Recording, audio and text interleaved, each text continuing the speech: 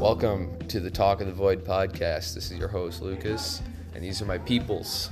Roberto, Nathan, and Jaden. This podcast is going to be about a book we are reading in class called Touching the Void. The book is about this Joe Simpson and his climbing partner, Simon Yates, had just reached the top of a 21,000-foot peak in the Andes when a disaster struck. Simpson plunged off the vertical face of the ice ledge, breaking his leg.